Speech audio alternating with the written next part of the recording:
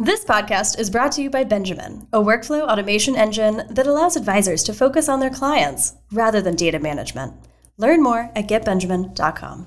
I think the one thing that we saw that maybe didn't work as well, or that a lot of advisors were interested in early 2022, but maybe petered out just because it's not sustainable, right?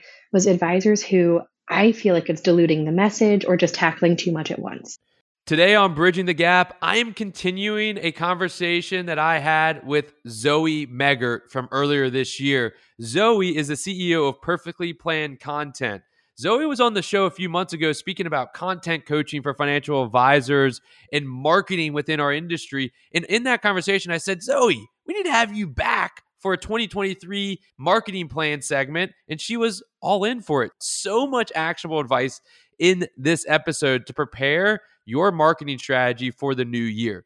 Zoe and I get into what worked in 2022, and we talk about tactically with real actionable ideas that you can do today for 2023 to position yourselves to have a successful year on the marketing side. Zoe is just an amazing person. She's a mastermind on the content side. She's well respected in the industry, knows what she's talking about. This is one of those episodes that I'm telling you, you do not want to miss. It will reposition your 2023. Let's turn over to the mastermind herself, Zoe Megert. This is Bridging the Gap with your host, Matt Reiner. Zoe Megert, CEO of Perfectly Planned Content. Happy New Year. Welcome back to Bridging the Gap. How are you? Doing great. Thank you so much for having me. Yeah, this is. I'm stoked to have you back on. We had a great conversation earlier in 2022, and we had alluded to it would be great to come back and talk about some stuff to do in 2023. And here we are. We are keeping our word, both of us, to our listeners, and coming back with a plan. I think that this is one of those interesting conversations of what's some actionable insights that we can take into 2023. And as we were talking about before we started recording, what I hope for this episode for the listeners is that this is your easy button. If you haven't got a marketing plan yet for 2023, you don't know where to start, you don't know what to do, well, this is going to be your episode to figure out your action plan to have a successful marketing plan and a content plan for 2023. But before we get in there, right, we have to keep everybody on their toes and listening. Zoe, I'd love to chat about 2022. You were in the weeds of 2022 with clients and helping out, and you saw a lot. I'm curious to know, starting on the good side, what worked for teams with content and marketing strategies in 2022? I think that in 2022, the biggest thing that we saw work were clients who were more interested in leaning into creating content, whether that was blog posts, podcasts, or videos that really answered client pain point questions really directly, right? We had a lot of market fluctuation. And I was kind of joking with someone earlier because I'm at a conference right now for advisors that it kind of felt like 2022 was the year where people were, quote unquote, getting back into it, right? They were post-COVID, ready to kind of hit the ground running. And in some cases, and this is sort of the flip side of that, right? We saw a lot of advisors try and overcommit to a marketing strategy and bite off too much because they got excited and they could do in-person events again and things like that. But our clients who really just hyper-focused on taking care of current clients and their questions and then using that same content to attract ideal prospects were the ones who truly flourished. Yeah, I love that. It's the idea of the pain point. And that mentality of 2022 was that year that everybody felt like they got back into the swing of things, right? Post-COVID. Mm-hmm. I felt that too. I mean, I traveled more this year than I had even pre-COVID. And the airport felt like everybody was doing the same as well. And I could see that. When you talk about pain points, like content that answers pain points, I think that everybody wants to do more of that. But I think that the struggle that I hear from advisors is, I think I know what pain points are, but maybe it's not their pain points. And I think if you look at a lot of data, what clients perceive tends to be drastically different than what advisors perceive. And so you tend to answer the wrong question at times. What advice have you given, and do you see that help advisors be better at answering the right questions that their clients are really asking or are wanting to ask? That's a great question. So a couple of things, and you talk about hitting the easy button. So here's the two things you can do to make this easier on yourself. If you're feeling uncertain about what topics to tackle or what your ideal kind of A-lister clients or prospects want to hear about, first of all, put together a survey. It's here at the end of the year, beginning of 2023, when people will be listening to this. Put together a quick survey using something like JotForm, Google Forms, or even SurveyMonkey that asks, 3 to 5 questions. It shouldn't take your clients more than a couple minutes to complete. Make it easy for them and ask things like, what do you want to hear more about? Have a bunch of checkboxes. Is it retirement planning, cash flow management, lifestyle? What's going to work best for you? You can also ask questions like, what social media channel are you on most often? How often do you want to hear from me as a client? Are you checking your email? Things like that. And that's one really easy way to just figure out by asking them directly, right? Hey, what do you want to do? The second thing, record your client meetings and listen to them back. Now, you don't have to record every single meeting, but whoever you see on your calendar whose name really lights you up, who you're really excited to talk to, record that meeting and listen to a handful in a row. Like after a surge season, I really find this works well because you'll hear recurring themes, right? People will talk about the same thing again and again. And that's probably the same exact pain points that people who aren't your clients yet also want you to answer. I love both of those surveys. Everybody, I think, is like worried about surveys. They're like, I don't want to poke the bear. Like, I think things are fine, so I'll just assume. But surveys are amazing, especially if you make them. You can make them anonymous and let the people tell them what they really want, what they really are thinking, and that can help you. The recording client meetings is super interesting. I think is easier now than has ever been because of the majority of Zoom meetings that are happening. A great tool out there that I've been using a lot is called Otter.ai, which actually transcribes the meeting. So if you like to read, you can read and highlight, etc. But then it also just records the meetings as well, and you can rewatch. And it gives like word clouds. So like what was talked about the most, and it's really super interesting on that side. So some ideas. Now, before we get into 2023 and the easy button for 2023, you're already given. We're like 5 minutes in, and they already have actionable takeaways. Like we're already making 2023 easy. 2023 is going to be a good year for the advisor community. But what didn't work in 2022, right? We talked about the good. You mentioned the marketing budgets that everybody went a little bit heavy on the marketing, lots of conferences, etc. But what was some of those trends that may not have picked up steam in 2022 that everybody's like, oh, this is going to work. This is definitely this is the next great thing, or this is a great strategy. I think the one thing that we saw that maybe didn't work as well, or that a lot of advisors were interested in early 2022, but maybe petered out just because it's not sustainable, right?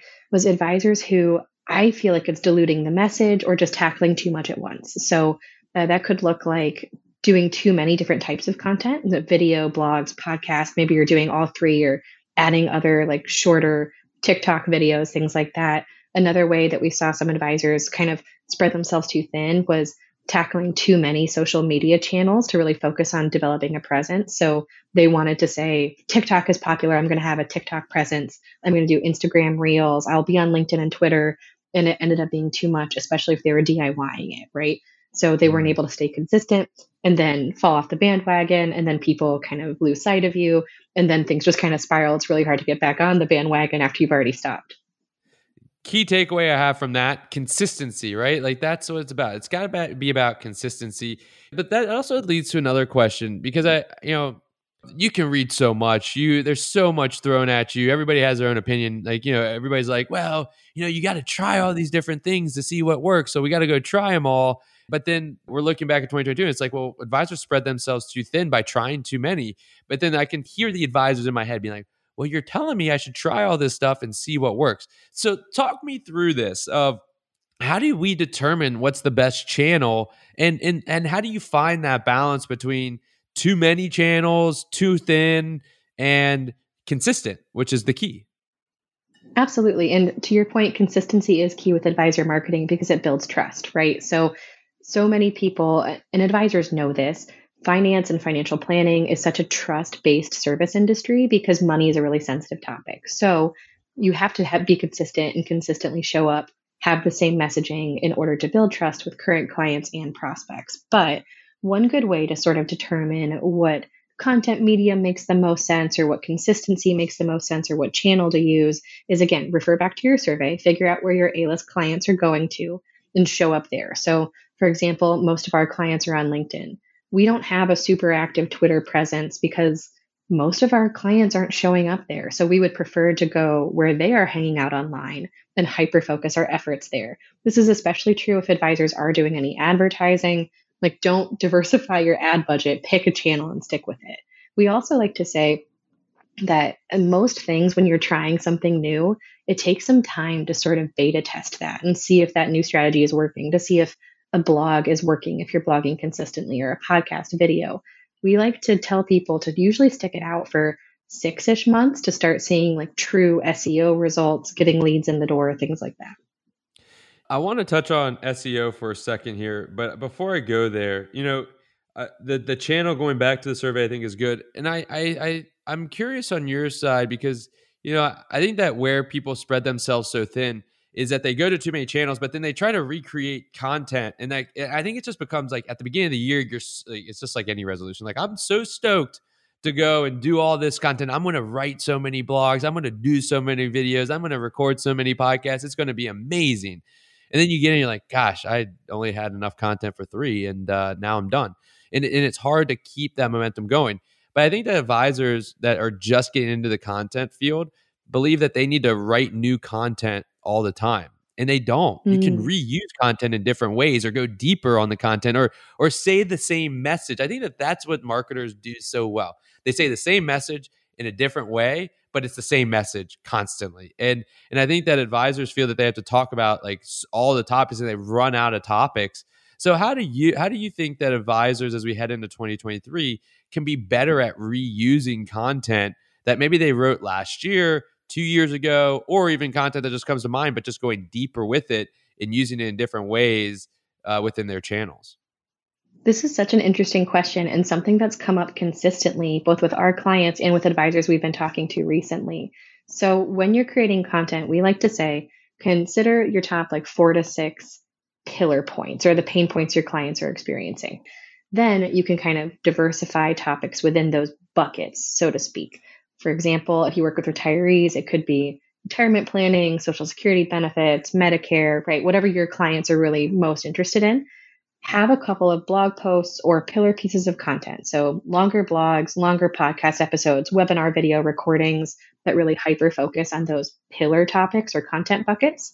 And then to your point, you may already have those created, right? If you already wrote blog posts in past years on those, revisit them, update numbers. You can make them into multimedia posts by recording a quick video version of that blog and embedding it at the top. And then as far as recreating different pieces of content, take those longer pillar posts and figure out how you can break them up. We like to call it a hub and spoke model, right? So the hub is sort of that pillar topic, retirement planning, Social Security, Medicare, or something like that. It could be a longer blog, like we had said, a webinar or something. The spokes that come off of it are the smaller pieces you're recreating. So that might be, if you've got a 2,000 plus word blog, that could work as multiple different short video scripts that kind of get you going to do some video content for LinkedIn. It could be Canva graphics that you're breaking up into multiple pieces, an infographic. Maybe you combine a couple blogs into an ebook. So look at the content you've already got to reuse and recycle that content to reduce the total amount that you're creating going into next year. And I think it's more sustainable, less prone to burnout. It's a more, long-term strategy. Yeah, and I love that idea. And if you're not design specific, what stood out was like infographic, right? Like if you're not design specific, but you have this like really good post that you think could become something on a design level, like an infographic or just a graphic that can be utilized on Instagram or LinkedIn or whatever channel you're on, go to Fiverr and just hire someone for like, $40. Be like, hey, can you take this and turn this into an infographic and see what you find? Like there's so many resources that you don't have to do everything. Like you can do it on a very tight budget. To your point of what one of the mistakes of 2022 was just overextending a budget. Like you can do it on a good budget and get multiple pieces out of just one content to your hub and spoke, which I love that analogy. So let's do this. Let's move into 2023. So we've started to talk about it a little bit. Again, I'm surprised we're giving away all this advice for free here because I think that people have gotten so much already. 2023 is going to be it's positioned to be another tough year for the markets potentially, the economy. There's a lot going on in the space in wealth management, from compliance regulation to the new marketing rules to the Fed. Everybody now knows what the Fed is and inflation is, which is great, to interest rates, the housing market, etc. So let's make something easy for them. What are 3 things that they can maybe implement, or maybe a kind of a mini marketing plan that they can take and go execute on to really build their brand and build their presence and start to grow their business? So if you want to hit the easy button with your marketing in 2023, right? Again, stick to your 4 to 6 topics that you know that you want to deep dive into, whether you've already written them or recorded about them previously or not. And I like to break it up quarterly. I think that's really digestible. I think advisors are used to working on a quarterly basis. And then you've got about a topic a quarter that you're covering, and you can create almost mini marketing campaigns around those topics, right? So if in Q1 you're going to cover tax strategy, you could have a long blog post about tax strategy. Maybe you decide to do a webinar about it, a couple of short videos. You might record one webinar, and then, like you said, I love Fiverr. Pass it to a Fiverr video editor and have them chop that up into multiple mini video segments. So you're repurposing content, but you're only spending like 20% of your total marketing time creating that content every quarter. And that's so sustainable because you're not spreading yourself in a million different directions. You're not running out of creative juice when you're coming up with topics. So break down to like one topic per quarter and then create a strategy around each topic that includes 1 to 2 longer pieces of content that relate to that topic. And then, like you had said, delegate the rest, right? Figure out how to outsource or get it off your plate. Unless, I mean, if Canva design really lights you up, fantastic, go for it. But most advisors, that's not the case. So you can make your marketing dollars go further by just focusing your attention or, your budget on the long form creation and then distributing that content elsewhere. So I love that idea of building it into quarters and using the content and talking about, 20% of your time content creation, right? We talked about that in our last conversation as well, and how that's so important. The one thing that I as I listen to this, it's like, okay, I'm good. I've got my 4 pillars. I've got it quarterly. All right, now let's go build content. But I think that one of the core things or core needs is like a content calendar, right? A strategy of like planning this out, like setting specific time on your calendar. When are you better thinking, at night, in the afternoon, in the morning? Figuring that out so you can build it. But building a content calendar is really important of when do you want different pieces to go out so you can hold yourself accountable. What are some strategies or ways of building a content calendar for someone that's not skilled in marketing like you are, for them to build out a content calendar? I recommend that advisors look at their service calendar and time how they're doing marketing and topics and try to tie that to what they're doing with clients. So that might mean if you know that we have a lot of clients who do surge meetings. If you've got a surge meeting in April and in November, and that's when you meet with your clients, those times are probably not great creation times for you, right? So you may want to be creating your content either the prior month or a couple months prior to that.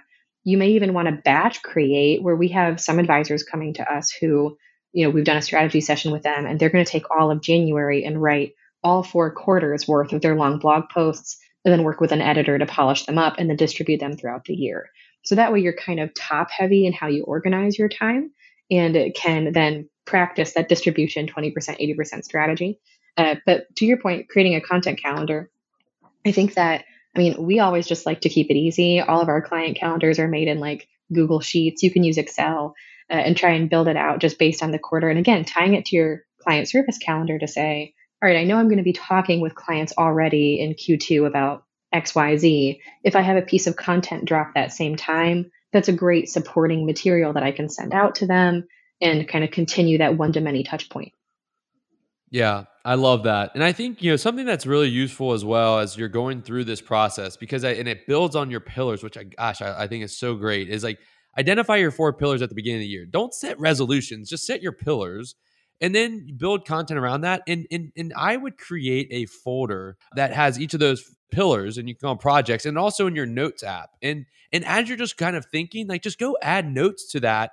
And as you get articles, use like an Instapaper or or one of those other tools, and just start adding them in there so that you have these articles that you can pick and choose from when it comes time. So you're not spending your block time finding the content. You already have it, you digest it, and then you write about it.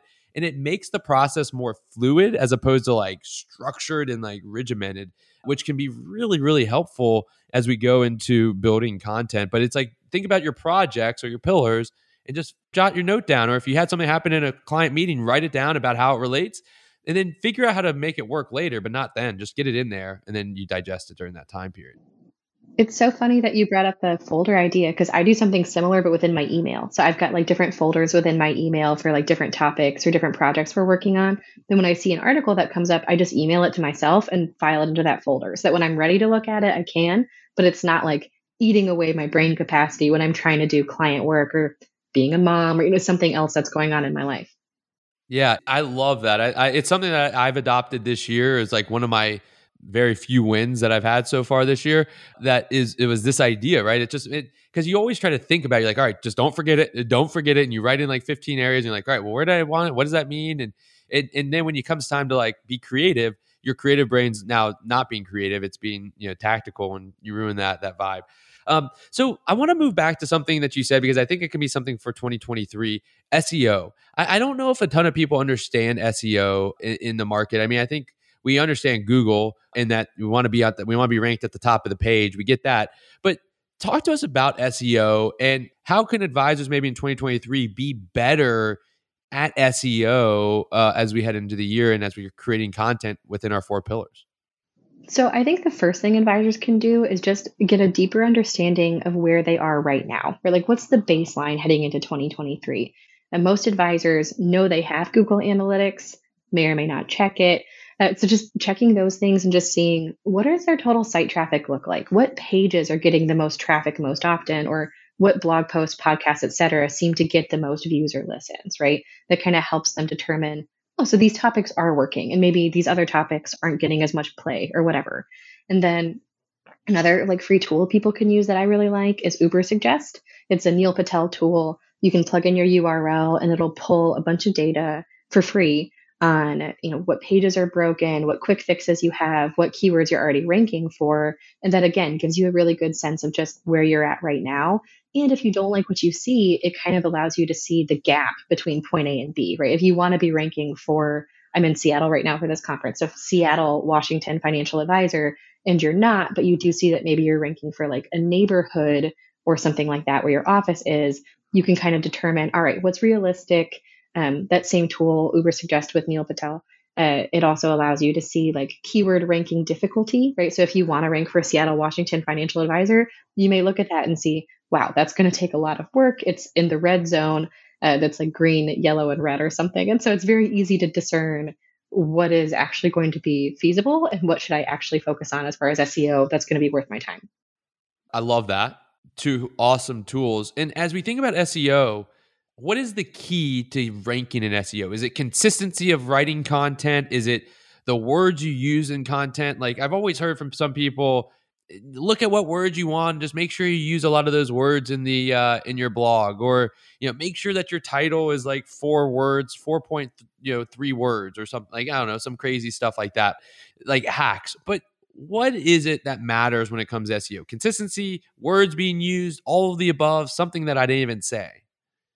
It's definitely all of the above. And it's also partially the way you format your content and things like your images on your content. Do they have meta descriptions? It's Google Reads. It doesn't always like listen or watch a video, right? Although I think the algorithm is now getting much more intelligent as different types of content become more popular. But still, what you can do is really look at, am I structuring this correctly? I think we have an outline for a blog post somewhere on our site. I'll drop it into the show notes for you as well. But just how can I make it really readable, very user-friendly? Another thing that's really helpful is Google just dropped the helpful content algorithm. And so instead of doing, a lot of advisors historically have really focused kind of on what you were saying. I need to reuse the same keywords again and again. I need to shove them into the top third of the blog post in that first paragraph and in the title. And Google is now, getting smarter and seeing that people are doing that. And so instead it's sort of pivoted to, what's the traffic look like on this blog? Is it actually answering the question that was asked when someone typed in a question, or more than likely did like voice to text on their phone? And that sort of content is being given preference, and as far as the algorithm goes, to rank. So I think this is a huge win for financial advisors and small business owners because it's a little bit less pay to play. And as long as you're actually creating content that's educational and helpful, you're already kind of one up on the SEO game. So is it fair to say that an advisor could be positioned, once you get your 4 pillars, then within those 4 pillars, like what are the most common questions that need to be answered? And then see, maybe using Neil Patel's article of like how often are those ranked, and that can create your ranking. And then just answer those questions in a very precise way, but engaging way, and be direct. Would that be a fair strategy? Yes, absolutely. I think that's the perfect strategy. And like you talk about hitting the easy button, easiest way ever for advisors just to kind of hit the ground running. What are your pillars? What are the questions about those pillars? I'm just going to answer them with how I would answer them in a client meeting. And a lot of advisors kind of lock up here and are, unsure of how to write that content or record that video. Again, record your client meetings and listen to yourself talk, because I guarantee it's more natural. It feels less forced. You can transcribe client meetings. I love Otter AI, the tool that you recommended for that. So that's definitely, like you had said, easy win. Gosh. All right. Well, I mean, we've got them the whole strategy. Identify your pillars, build some folders, build content throughout the weeks before you start writing, answer questions, build up your SEO. And, I think, maybe the final point is, and you tell me if I'm wrong here, just pick one channel and just dominate that channel in 2023. Don't do more than one. Just do one and do it really, really well. I would typically agree with that. And I think, if you're feeling creative and you decide, I want to do videos for all of my top ranking blogs, you can get fancy with it as you get more comfortable, but have that be like the icing on the cake, not the cake itself, right? The cake should be, these are my pillars. I'm going to dominate LinkedIn or my blog or whatever it may be. And then as you go, if you've got extra capacity, I mean, more is always going to be a win, but if you can't stay consistent with a more robust strategy, you're likely to panic, burn out, all of that stuff. So I love that dominate one channel strategy. All right, last question. And then I'm going to ask my two regular questions, but 2023 specific here. But first is, how can advisors judge success? I think that's the biggest thing, right? So if we're going into 2023, we've given them the tools. How, every advisor going to be like, well, it's just a matter of how many new clients I got from these, right? But marketing is like a brand awareness. It's like, so what should advisors be monitoring during the year to judge whether they were successful with this easy button strategy we've just given? So I like to break this into tangible KPIs, right? So hard numbers that you can track. Most advisors like those best. And then the intangible, which is sort of that softer side of marketing, a little bit trickier to really like get a pulse on. For the intangible side, we'll start there since that's sometimes the trickier one to navigate. I like to keep like a win folder for your marketing. For all of our clients, we have things like this. So anytime a client of an advisor reaches out and says, I read that blog and then I sent it to my mom and it was great, that's an intangible win, right? So that's saying that your content is hitting the right audience, it's getting shared out. That's fantastic. That could also kind of look like people who are signing up. Well, this is more of a hard number, but signing up for your email list, referrals that you're getting, some of that like softer client related marketing or internal marketing.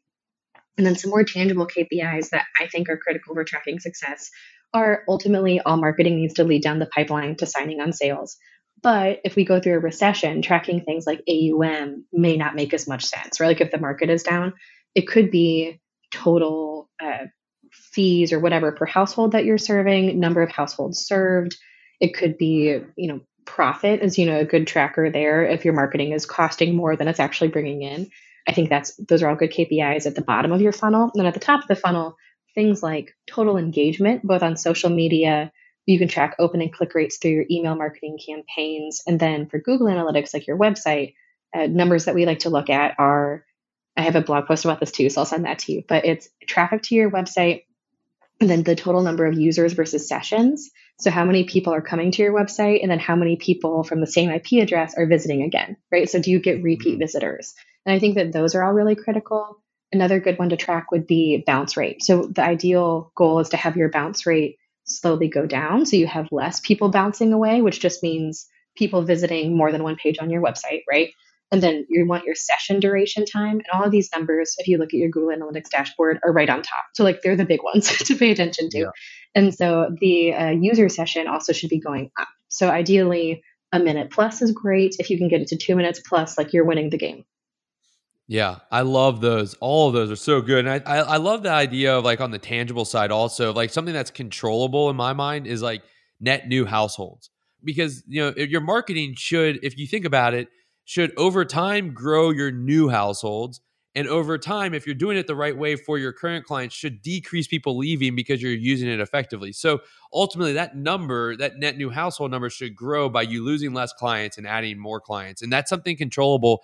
independent of a recovery or what the markets are doing and everything of that nature. So I think that's good. And, I also, one thing that I think that we do not tend to do is like figure out a base rate. What was it this year? And see if you can just improve it. Right. I think that we just throw numbers on the wall and we don't hit them and then we're frustrated at it. But like, what is the base rate? And did we improve?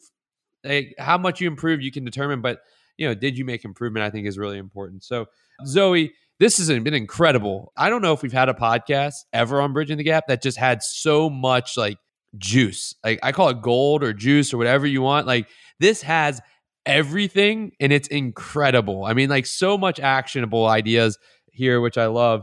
So before I let you go, though, I always ask on my podcast about 2 questions. And I know that I've asked them for you before, but I'm going to kind of spin it for 2023. So the first one is what's one book that you think all advisors should read in 2023 if they haven't read it already? Or if they have, they need to reread it. I just finished Atomic Habits by James Clear, and I would definitely recommend that one. I think that's probably a top book currently for me, for all advisors to read or all business owners to read. I love that. It is one of the best books about how to make small progress making habits, right? We think we have to go do all of it, just like make one small thing. Like I think he calls it the 3-minute rule or something like that. What's something that you can do within 3 minutes and do that and then just keep building on that. I love Atomic Habits. Great book. All right. Last piece. I mean, this is kind of a silly that I'm even asking this question, to be honest, because of how much actionable advice we gave, but I have to do it just because I'm a creature of habit. What's one piece of actionable advice? Maybe I'll spin it. What's the most important piece of actionable advice that we talked about today that you think listeners should be sure to take away? Oh, that's tough, but I'm going to have to go with survey your clients. And don't just survey them about client satisfaction. Survey them to figure out how you can communicate them in a scalable way. So one-to-many, again, emails, blog posts, what do they want to hear about? I really think that'll be a huge win for advisors who are looking to grow. Love that. Zoe Maggart, you're amazing. I really appreciate you coming back on and sharing so much awesome information for the listeners. I mean, I've got pages of notes here from what we talked about. If one of advisors, our listeners want to continue to follow you, maybe that's their goal, or maybe their goal is to have you take over and help them with some of these actions. What's the best way for advisors to get in touch with you? My email is probably the easiest. So it's zoe@perfectlyplannedcontent.com. And I'm most active on LinkedIn. Talk About One channel. That's where you can find me on social media. We're not very active on our channels. So that's where you can find us.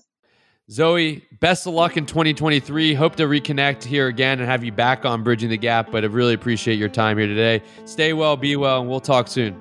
Thanks, Matt. Thanks for having me. Thanks for tuning in to this week's episode of Bridging the Gap.